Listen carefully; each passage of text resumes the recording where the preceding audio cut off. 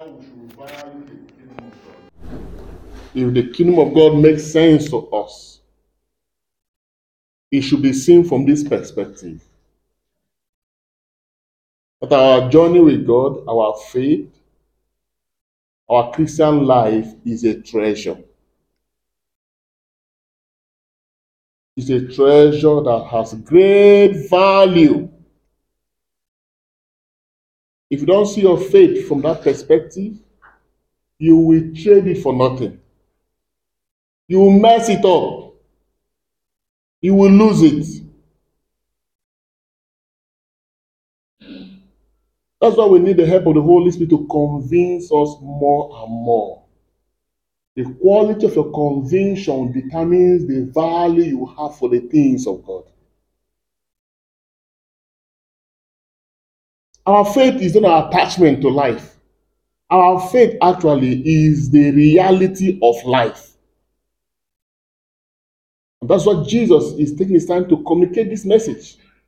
He said, this kingdom we're talking about, this is our journey with God. This faith life, he says, is a treasure.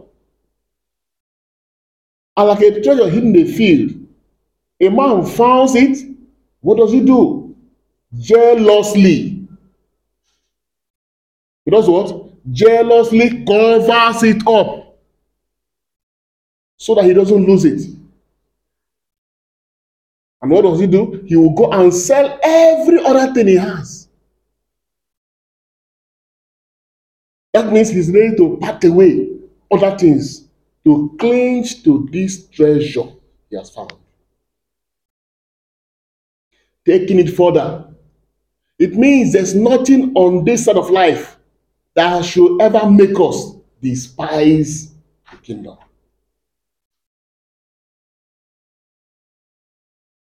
If you lose sight of the value of the kingdom and trade that kingdom, your journey with God, your Christian life, for petty things, things of this life that will even perish before in their use, and you get them, and before you they are deteriorating, they are losing their value, then that will be a very big mistake. It covers it all. How jealously do you cover your faith? How jealously do you preserve your life with God? What and what have you lost to keep the faith? What and what are you ready to sacrifice? That's why we priests and religious will take the vows, the three vows, the vow of poverty, chastity, and obedience. We have taken this issue go. There's something more important for us. It's a radical of taking the kingdom. You cannot be in the world and live like the world and then expect yourself to be part of the kingdom. It's not possible. You can't be jack of all trade and master of none. Because the devil will play pranks in your mind.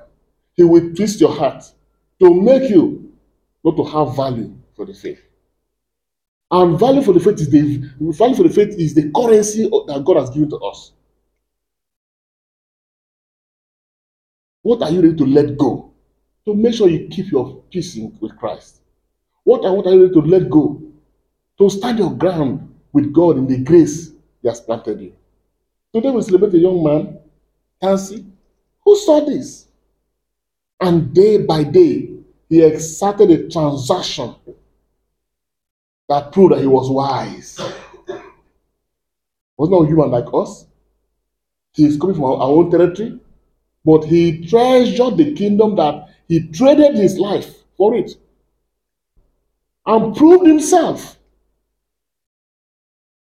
I was teaching from the couple who are having a retreat right now something yesterday about the journey of life. That the human person has three versions, there has seven versions. The first three version is called the sensual version. Then the other two, 4 and 5, is what they call the maturity version. Then the last part is what the number 6 and number 7, which is called the glory version. That in the sensual version, it's all about me. What God give me, God bless me, God favor me. Oh my God is good. Oh, you are the center of the worship. You come to church all because of you, because of me. Ah, God didn't answer my prayer. I'm not happy. Oh, God, why do you do this to me? Why am I suffering? Everything is about what you want. God does not honor, is not honored in that version.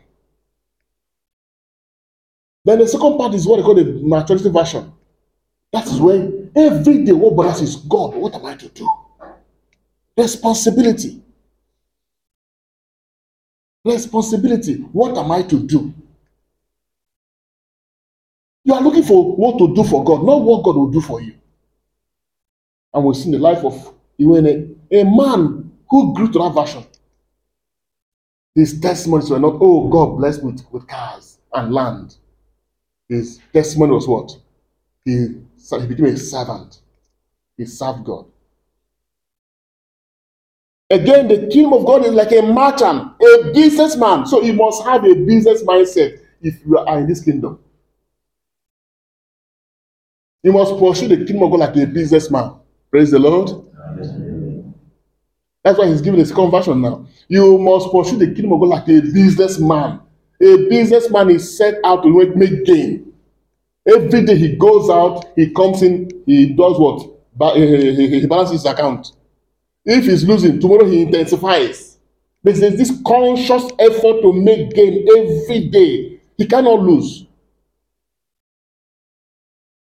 A merchant, in search of fine pearls, on finding one of great pearls, he went and sold everything and bought it. How are you trading the things of the kingdom?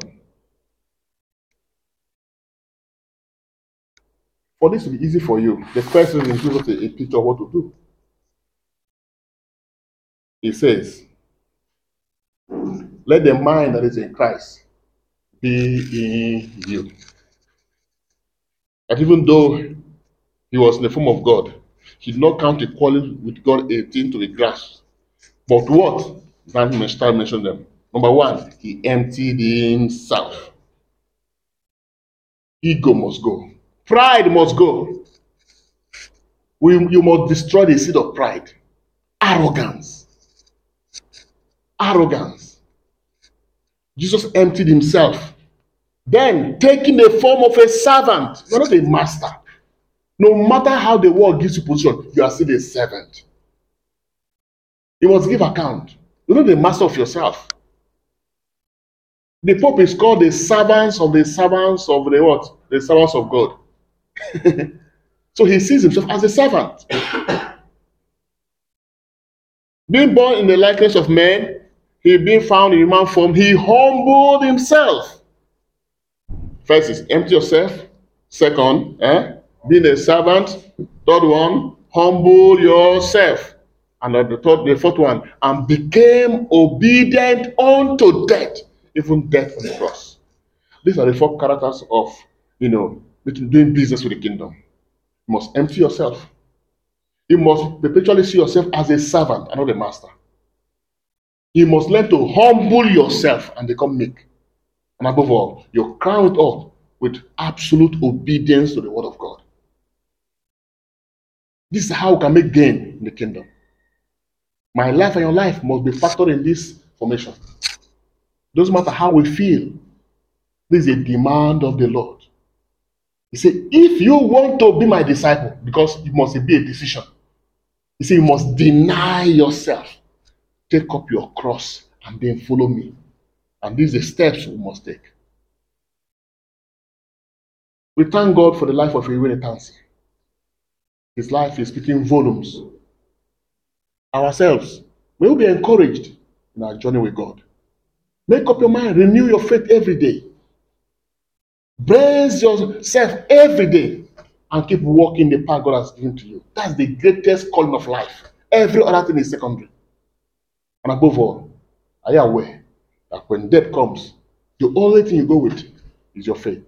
Every other thing we are killing ourselves for here are subject to moth and termites. We will gain wisdom. God bless us in our hands through Christ our Lord. Amen.